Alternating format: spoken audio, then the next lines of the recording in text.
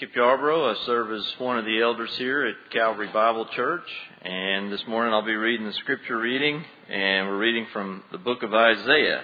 Isaiah chapter 6, verses 1 through 7. I invite you to join along with me as I read from God's Word.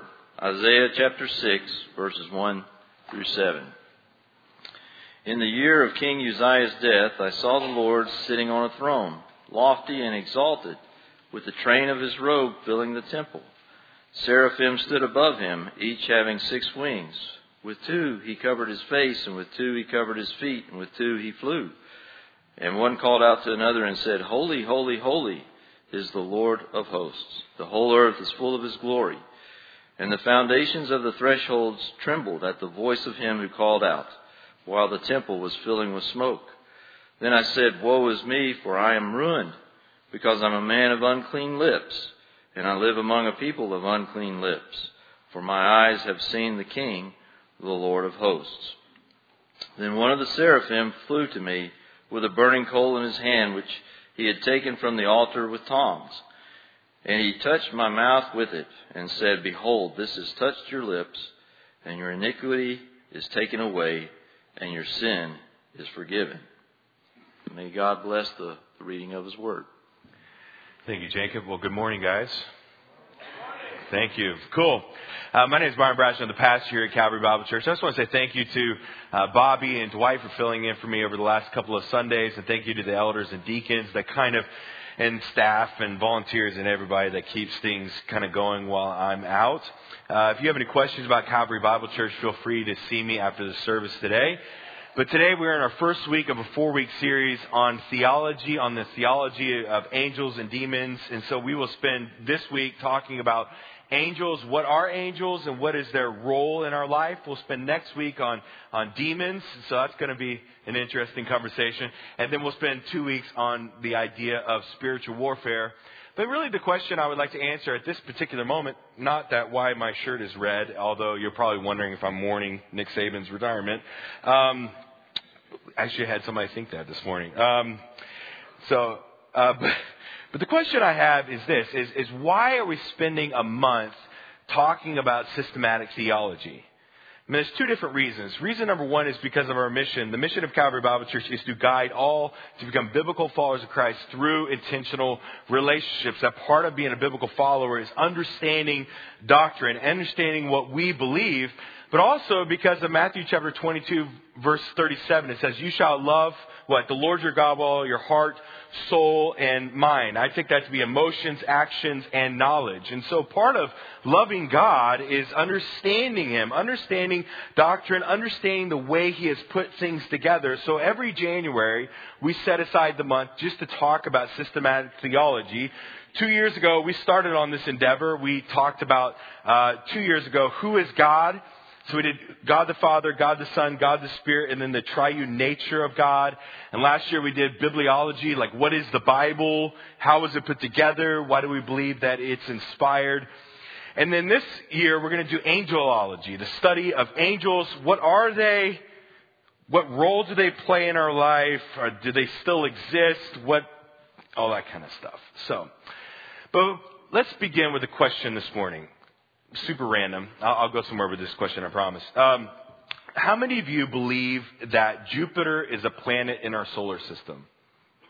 Okay, cool. Me too. All right. How many of you have ever taken a telescope and actually looked at the planet Jupiter? Okay, a handful of us. So those that haven't done that, how do you know that it exists? Yeah, exactly. So when I was a student much younger at UAH, I was like 21 years old, had a head full of hair, and that's why I attracted my wife back then. I was much better looking back in the day before gray hair and balding. And I was a business major, and I looked at the schedule, and I tried to figure out the easiest science class possible because I wasn't an engineer. I didn't want to take all that funny math. So I was the slacker, and I decided to kind of skip over physics and all that stuff, and I decided to take this astronomy class because I thought it would be easy. And it kind of was, because the textbook that we were using, I think, was an elementary school book. Made me feel really smart. Okay. But one day, it was about this time of year, we go on top of the optics building of UAH, and I look through a telescope and I see the planet Jupiter and its kind of crescent sunlight around its edges. And I'll still remember that image all these years later. Like Jupiter, many of us haven't even seen it, but we believe that it exists.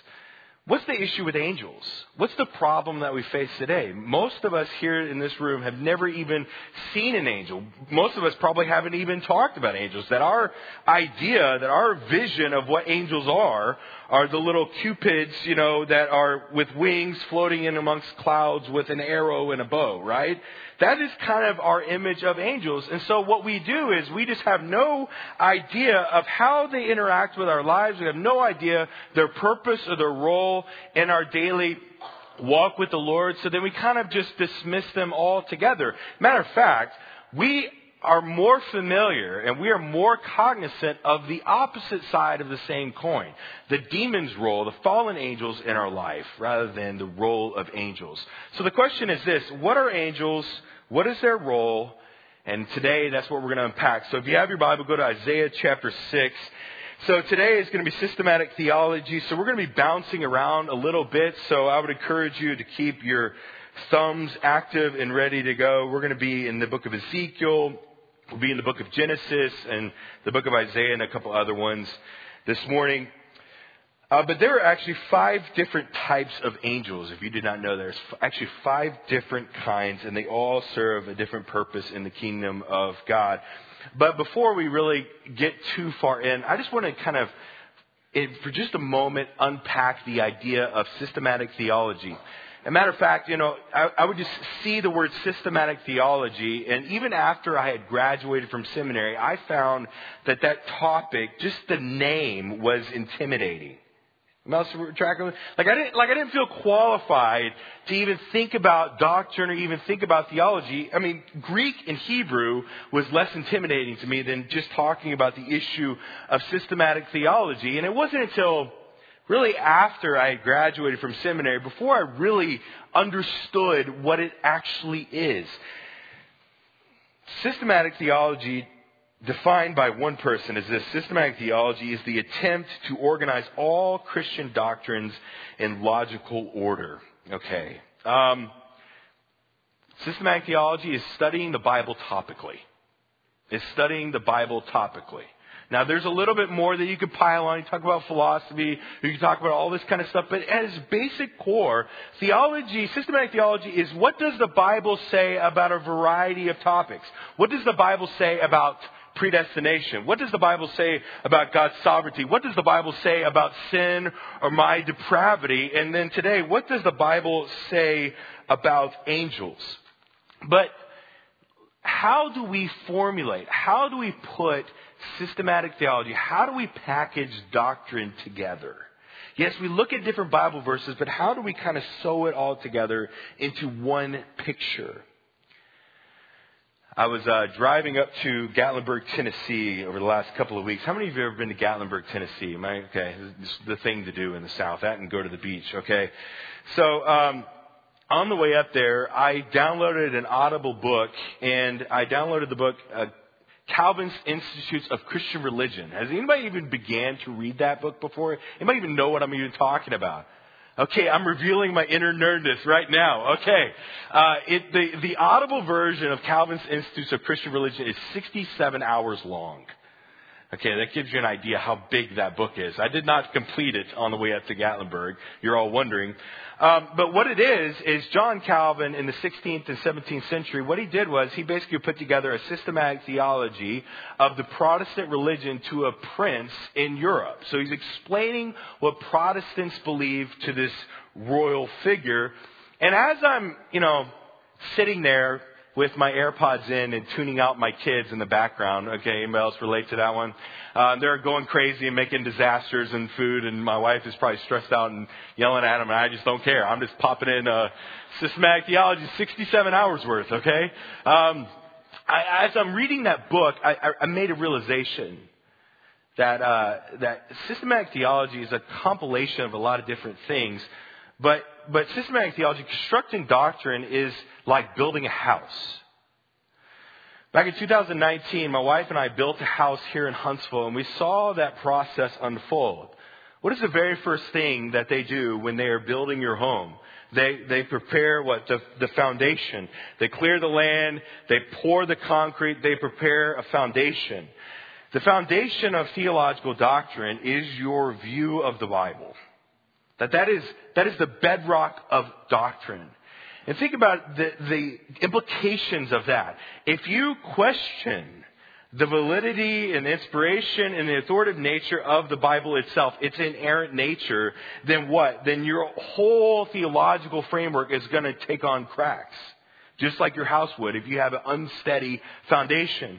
And then as I'm driving up to Gatlinburg, I'm just having epiphany after epiphany of just listening to this book. So the foundation of your doctrine is your view of the Scripture. That's why it's so important. And then you have the exterior walls of doctrine, kind of your boundaries. You know, you have your football field, you have your out of bounds and your touchdowns, okay? You have your foundation of the Bible, and then the sidelines are your view of God's sovereignty and man's depravity. Is God truly sovereign? That's the question you have to answer. Do you believe, according to the Scripture, that God is totally and completely sovereign over all the universe? And how depraved are we?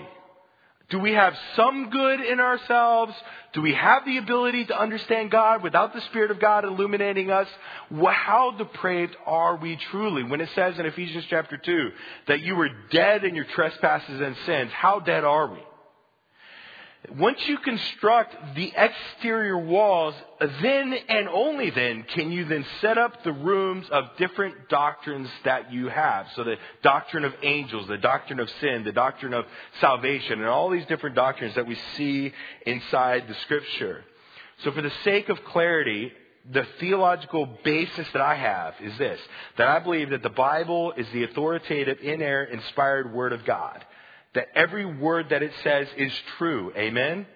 I mean, it's our middle name, okay? Anyways, Calvary Bible, maybe church. It doesn't say that out there, okay?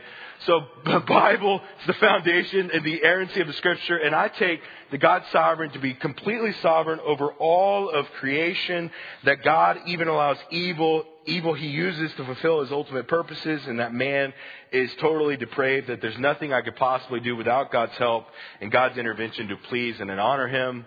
What does it say? That there is none righteous, no, not one.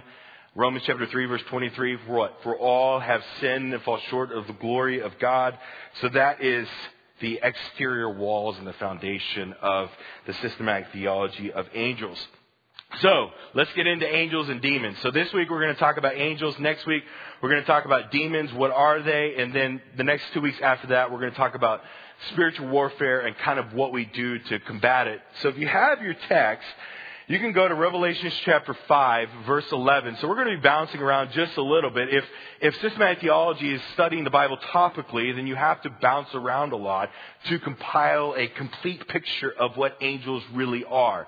So you have Revelation chapter 5, verse 11. I'm not going to spend a ton of time on this verse, nor any other verse, but I do want to show it to you. What are angels? Let's just answer that question.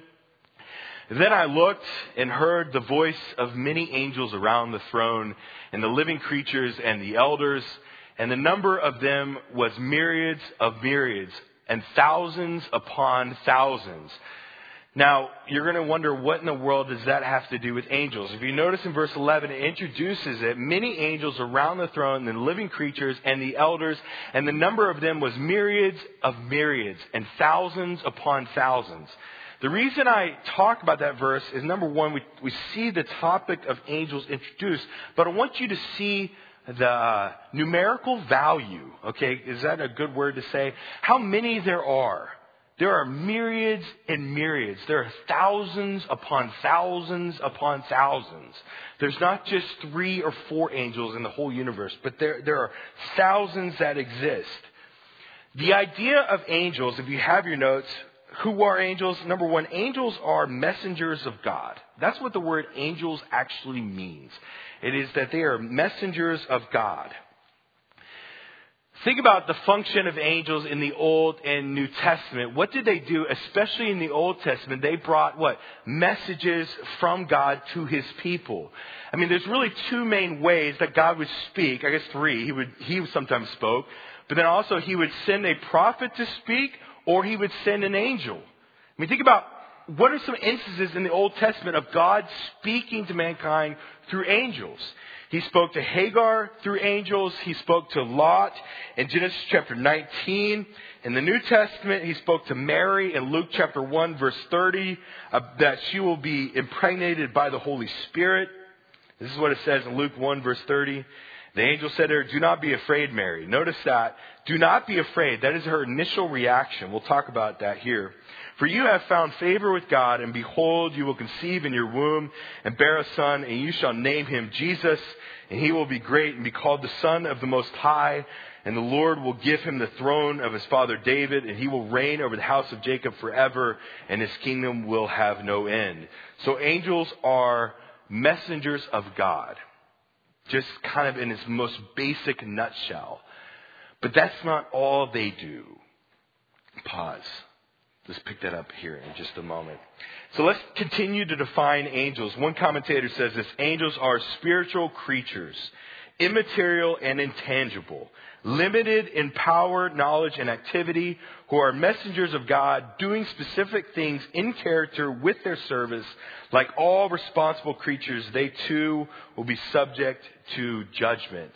So number one, angels are God's messengers. Number two, they are created beings, as you see in Matthew chapter 22 verse 30, who do not procreate. They have no ability to create more angels.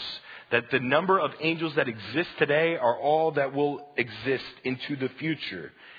Angels also existed before we did. They existed. Why do I say that?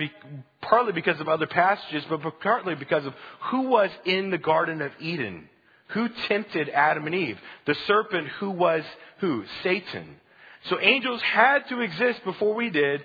The angels that fell, that rebelled against God, became demons, as we know. And we'll talk about that more next week. And the angels that are still existent are still serving God's purposes. So angels are created spirits without omniscience that learn, have personality, emotions, will, and curiosity, purposed by God to be his messenger. They are invisible, but take on physical form as God deems it. That's Byron's definition. But what else are angels? Okay, it's good and all, but they're kind of, okay, I get it that they're God's messengers, but there's actually 5 different types of angels in the Bible, 5 in total. And what's interesting about it, as I was studying it over driving to Gatlinburg and all this kind of stuff, is that each angel has its own purpose. Group number 1 are archangels. The only archangel that we know of in the Scripture is Michael. That's it. Now, some of you are probably saying, well, what about Gabriel? Okay, what about other angels? We think that they are archangels, but we have no evidence of that in the Scripture. The only reference of Michael being an archangel is Jude chapter 1, verse 9.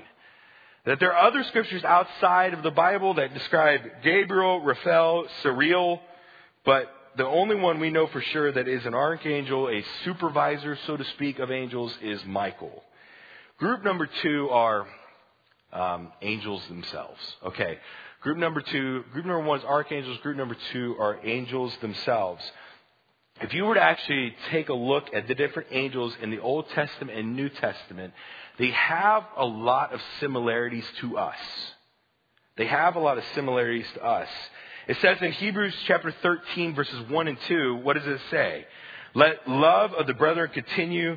Do not neglect to show hospitality to strangers, for by this some have entertained angels without knowing it. So angels can appear like human beings in the New Testament and in the Old Testament. And this is a story about that exact occurrence. So this is a story of Lot and his daughters in Sodom and Gomorrah. If you want to, you think the Bible's for children only. I mean, you go read Genesis chapter 19. It's crazy in there. Okay. Anyways, now you're all going to go read it. So anyways, Genesis chapter 19 introduces the idea or the topic of angels. And if you notice, how does it describe them? Now the two angels came to Sodom in the evening as Lot was sitting in the gate of Sodom. When Lot saw them, notice how Lot responds. He rose to meet them and bowed down with his face to the ground. So Lot in Genesis chapter 19 verse 1 he sees these angels and notices that they're a little bit different. We don't really know why they're different. We don't know if they glowed. We don't know if they had special fire eyes. We just don't know. But Lot saw them. He rose and he met them and he bowed down to him with his face to the ground. But then notice how it describes them in verse 10 of Genesis chapter 19. But the men reached out their hands and brought Lot into the house with them and shut the door. So it describes them. So number one, you see Lot react. He bows down before them. And then number two, he says they are like men, or they appear to be men. So it's kind of weird. There's something spectacular about angels, normal angels, but there's also something very human and also something very ordinary. Matter of fact, that we can entertain angels without even knowing it, as it says in Hebrews chapter 13. So you have group number one are archangels, group number two are just normal angels, and then group number three are cherubim. Cherubim are angels, but they look nothing like us. We have this picture of cherubs and all this kind of stuff floating in clouds, with bows and arrows, but the idea of a cherubim has got to be terrifying if you ever saw one. Ezekiel chapter 10 describes what a cherubim actually looks like, and it looks like something out of a science fiction novel. These are the living beings that I saw beneath God of Israel by the river of Chebar. So I knew that they were cherubim. Each one had 4 faces, and each one with 4 wings. And beneath their wings was a form of human hands. As for the likeness of their faces, they were the same faces whose appearance I had seen by the river of Chebar. Each one went straight ahead. Okay, wait a second. So the idea, if you were to actually look this up in other contexts as well. So cherubims, you have archangels, angels. Angels look a lot like us. They don't have floating wings, but there's something special about them. But then cherubim look nothing like us. Unless you have 4 faces. That would be weird. Cherubim have 4 faces. In other parts of the New Testament, or all parts of the Old Testament, it says they have human legs, hoofed feet, and here it says they have human hands and 4 different wings. Cherubim serve the purpose. Angels are God's messengers. Cherubim are the guardians of God's holiness. That is their function in the unseen realm. That is their function in God's universe, that they are the guardians of God's holiness. And why do I say that? Because in Genesis chapter 3, what does God put on guard to guard mankind from going back into the Garden of Eden? He puts a cherubim as a guard. Also in Exodus chapter 26, cherubim decorate the temple. They decorate the tabernacle. So cherubim in all of their science fiction weirdness. 4 faces, hooved feet, human hands, 4 wings, human legs. By the way, you should draw one of those and send it to me. Okay, that'd be really cool. They are the guardians of God's holiness. That is their function in God's universe. But then you have archangels, angels, cherubim, the 4 faces, and then you have something called seraphim. Now, the only mention of seraphim in the entire Bible, at least that actually label it, is in the book of Isaiah, Isaiah chapter 6, which is why we read that this morning. This is what it says of seraphim in Isaiah chapter 6. In the year of King Uzziah's death, I saw the Lord sitting on the throne, lofty and exalted, the train of his robe filling the temple. The train of his robe filling the temple. Seraphim stood above him, each having 6 wings. With 2 he covered his face, with 2 he covered his feet, and with 2 he flew. And one called out to another and said, Holy, holy, holy is the Lord of hosts. The whole earth is full of his glory. Group number 4, the seraphim, they are the attenders to God's holiness. They serve or they attend to His holiness. We see the presence of seraphim here in the holy place of God, in the throne room of God. Whereas cherubim have 4 wings, seraphim have 6 wings, 2 to cover their face, 2 to cover their feet, and with 2 they flew. The name seraphim actually means serpents. So I have no idea what their face looks like, but maybe it looks like a serpent. I really have no idea. So group number 4 are the seraphim. They are the attenders to God's holiness. Notice a theme here.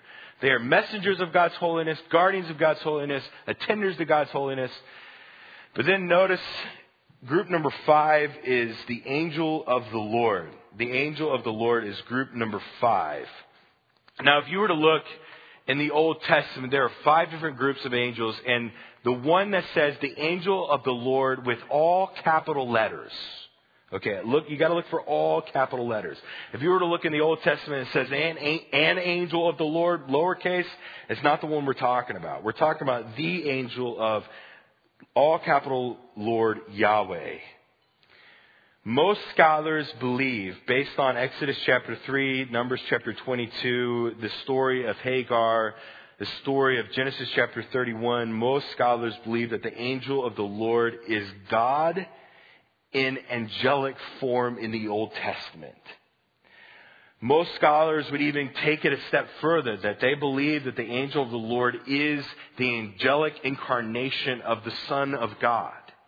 If you were to I'm going to go to Exodus chapter 3. This is kind of the best description of the angel of the Lord and His deity. In Exodus chapter 3 is the story of the burning bush. And this is what it says. Now Moses was pasturing the flock of Jethro, his father-in-law, the priest of Midian. And he led the flock to the west side of the wilderness and came to Horeb, the mountain of God. And then if you notice in your text, Exodus chapter 3, verse 2, the angel of the Lord, all capital letters, appeared to him in a blazing fire from the midst of a bush. And he looked, and behold, the bush was burning with fire, yet the bush was not consumed. So Moses said, I must turn aside now and see this marvelous sight, why the bush is not being burnt up. Verse 4, when the Lord saw that he's turned aside to look, God called to him from the midst of the bush and said, Moses, Moses. And he said, here I am. Do not come near. Remove your sandals from your feet, for the place you are standing on holy ground. And he said also, I am the God of your father, the God of Abraham, the God of Isaac, and the God of Jacob. And then Moses hid his face, for he was afraid to look at God. So we see just in Exodus chapter 3 that the angel of the Lord, all capital letters, is most likely God in angelic form, and is probably the angelic form of the divine Son. So you have archangels, angels. You have cherubim, who are the guardians of God's holiness. You have seraphim, who are the attenders of God's holiness. And you have the angel of the Lord, who is the angelic form of God in the Old Testament. But the better question is, what do angels do? What is their role? How do they interact with us in our life? What purpose does this servant serve other than filling out my brain full of information? Angels in the Old Testament are sent by God to give messages to His people. That is the purpose. Think about angels in the New Testament. Think about the book of Acts. What do angels do? They do the same function as they do in the Old Testament, that they come and bring messages from God to His people. And angels, in a sense, do even more than that. Think about the book of Acts. Acts chapter 5. What does an angel do? They free the disciples from prison. They undo the doors. In Matthew chapter 4, verse 11, what do? They minister to Jesus after the temptation in the desert. Angels in relation to God, they praise Him, they worship Him, they rejoice in what He does, they serve Him. They are instruments of God's judgment, as we see in the book of Exodus and Revelation chapter 7. But what do angels do for us today? That's what we're going to spend the rest of our time doing. Angels gave messages to His people in the Old Testament, gave messages to His people in the New Testament, and in my opinion, really nothing has changed. I believe that angels can come from God to give us messages on His behalf. Just think about this logical idea with me. Demons are fallen angels. Demons tempt us for wrong. So then flip that same coin over. Angels prompt us for good. Devils tempt us for wrong. Angels prompt us for good. That is the idea of angels and their role in our lives. Based on Revelation chapter 2 and 3, if you were to look at that section of Scripture, what is always the first line given to each of the churches of the book of Revelation? That the message to the church is given to an angel. Now, some scholars believe that that is a human being. Some believe it's an angel in angelic form. I believe it's probably an angel in angelic form. That angels in the Old Testament, angels in the New Testament share what God, or kind of prompt us to do the will of God. Okay. But why do we need them? I mean, why do we need angels when we have the completed Word of God and the Holy Spirit? Because in a sense, because things have changed since the Old Testament, we have the permanent indwelling of the Holy Spirit. We have the completed Word of God. We have a body of believers in order to help us live. So then why do we even need angels in the universe to help us? Why do they even play a role in our lives? How many of you are stubborn in the room? Okay.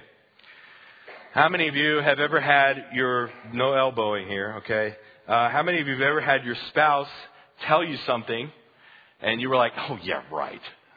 And no elbowing, okay? You don't believe, oh yeah, right. You must have heard that on the internet. You can't believe everything you hear on the internet, okay? It's like this week when I heard Nick Saban retired, okay? Anybody else was shocked like I was? All right. So when I heard that on somebody's Facebook post, somebody was crying, I think, and lamenting the GOAT, the greatest of all time, retiring and no more championships. Okay. And so I saw that on Facebook, and the first thing I did was I went on ESPN.com and I saw it there, and then I went to, Yahoo.com and saw it there, and sure enough, it confirmed that it actually happened. I think that's the role that angels play in our life. They make sure we get the memo, okay? Because we as human beings, we as fallen, depraved people are stubborn. Am I the only one? I mean, my wife says my children get their stubbornness from me. That's what she says. I don't believe it. Anyways, we're all stubborn.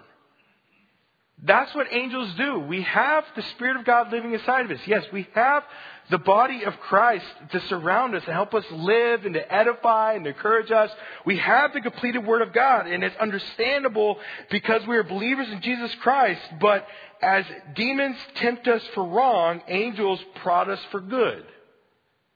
That is their role in our life. But then also their second role in our life, number one, is to help us know what to do to prod us for good. Also, role number two is they help provide what we need, spiritually what we need. As it says in Matthew chapter 4, verse 11, that the angels ministered to Jesus. Now, there's not a whole lot on how angels provide what we need. We see a little bit in the book of Acts. I think the greatest function of angels is to make sure we get the memo of what God wants us to do, but also they serve on our behalf. So what are angels? Angels are created beings serving God as a messenger and as a servant, possessing in and of themselves intellect and personality while they are immaterial and intangible. But the question is this one, okay? That's nice, Byron. You gave me a good overview of doctrine, right? This is the whole nutshell of angels in a 30-minute conversation. But so what? Angels, the whole doctrine of angels makes me appreciate the love of God and His holiness all the more. Angels also remind me that the universe is not about me. It's not about myself. The world, as my mother would say, does not revolve around Byron Bradshaw. But that God is so holy and exaltant, He is so pure and divine, that He not only appointed me and created me in order to praise and to worship and to obey Him, but He also created a being that does that on a full-time basis. That God is so holy and pure and so exaltant that He has divinely made sinless creatures to serve His needs, to worship and to exalt Him. And only the angels that did not fall with Satan are in His presence to serve His demands. And we see the holiness of God in Isaiah chapter 6, that He has created these divine angelic beings for the purpose to make sure we as stubborn people get the memo, and to make sure that His holiness and His glory is met and is communicated at all times. Angels remind me of God's holiness. That really the universe is about Him. Amen? It's not about me. It's not about you. It's not about us. But it's about God and how great and how holy and how righteous and how loving He is. The whole message of the Bible is God's love for me compels me to love God and love others. That the Bible, the universe, is all about Him. Angels remind me of God's holiness and God's love. And God's love. Think about it. At the moment of salvation, at the moment that you come to Christ, what happens in that exact moment? That the moment you believe that you have, number one, eternal life. You have earthly abundant life. You have adoption as His child. You have every spiritual blessing in the heavenly places. You have been born again. You are a new creation. You're a part of a body of Christ. You are His ambassador. You have a spiritual inheritance. Then not only that, He gave me His completed, inerrant word. He indwelt me with the Holy Spirit of God, that God Himself lives within me. But the love of God is even communicated even further with the idea of angels, that God is so devoted, so concentrating on me to want to know His love and to also walk with Him, to be obedient to His call, to have a relationship with Him, that He has appointed, He has made a whole host, myriad of myriads, thousands upon thousands of angels to make sure that He can help me overcome my own stubbornness so I can follow Him to the nth degree. You know, we dismiss the idea of angels. We dismiss the ministry of angels. We overlook them. We often think more about the influence of demons and devils in our life and the spiritual warfare that is going on, rather than a whole host of angelic beings that are designed to help us obey Him, to prod us to do good. That is the idea and the doctrine of angels. Angels make me appreciative for the holiness of God, that there are beings that are in the throne room of God right now saying, holy, holy, holy. And angels remind me that the world is not about me. It's about the glory of the Lord. And that God's love is everlasting and devoted to my obedience of His will. That is the idea of angels. But, you know, all of this discussion is weird if you do not have a relationship with God. You know, an outsider, a non-believer in Jesus Christ might look at the doctrine of angels, something that we can't smell, taste, or touch, and wonder if we are on something, okay? Or wondering if we're in our right mind. I believe that if you're not a Christian today, that this is going to be hard. It's hard for me to fully understand. But if you're not a Christian, it's going to be hard for you to accept because you do not have the Spirit of God living within you. You know, if you are unsure of your relationship with God, if you do not know where you are, then today Jesus Christ has come and He has died for you on the cross to present you eternal life and abundant earthly life by faith in Him. I think a lot of people today are going to die and pass on from this world, and they're going to go up to the gates of heaven, and they're going to look at the person they meet at the gate, okay, and they're going to say, I never knew you, depart from me. And you're going to be, as you go away, you're going to be, hey, I'm a Christian. You know, I went to church, and, you know, I was part of a Christian family, and I did all the right things. But none of those things make you a Christian, amen? None of those things save you. The only thing that saves you in this world is faith in Christ Jesus, that He has come and He has died on a cross to pay for my sin in full, that if I trust in Him and in Him alone as Lord and Savior of my life, that is the only way to attain eternal life. If you have questions about Christ, having a relationship with Him, feel free to see me after this service. Let us pray together. Father, I thank You for this morning. I thank You that we can set aside a time today and in the year to talk about doctrine and understanding and belief systems. Lord, I pray that today that we would see just the importance of angels and how they play a role in our life. Lord, I pray that we would that they would remind us of Your goodness and Your holiness and of Your greatness and of Your love for us. And Lord, I pray that we would just be more mindful in our daily life of what really is going on in the universe. That there is a spiritual war happening that we cannot smell, taste, or touch, that is fighting against Your will and Your desires. And Lord, I pray that we would listen to You and to Your Spirit and to Your messengers to obey You fully. I thank You for this church. I thank You for Your love and Your holiness and how You display it in Your word. And we lift this up to You in Jesus' name. Amen.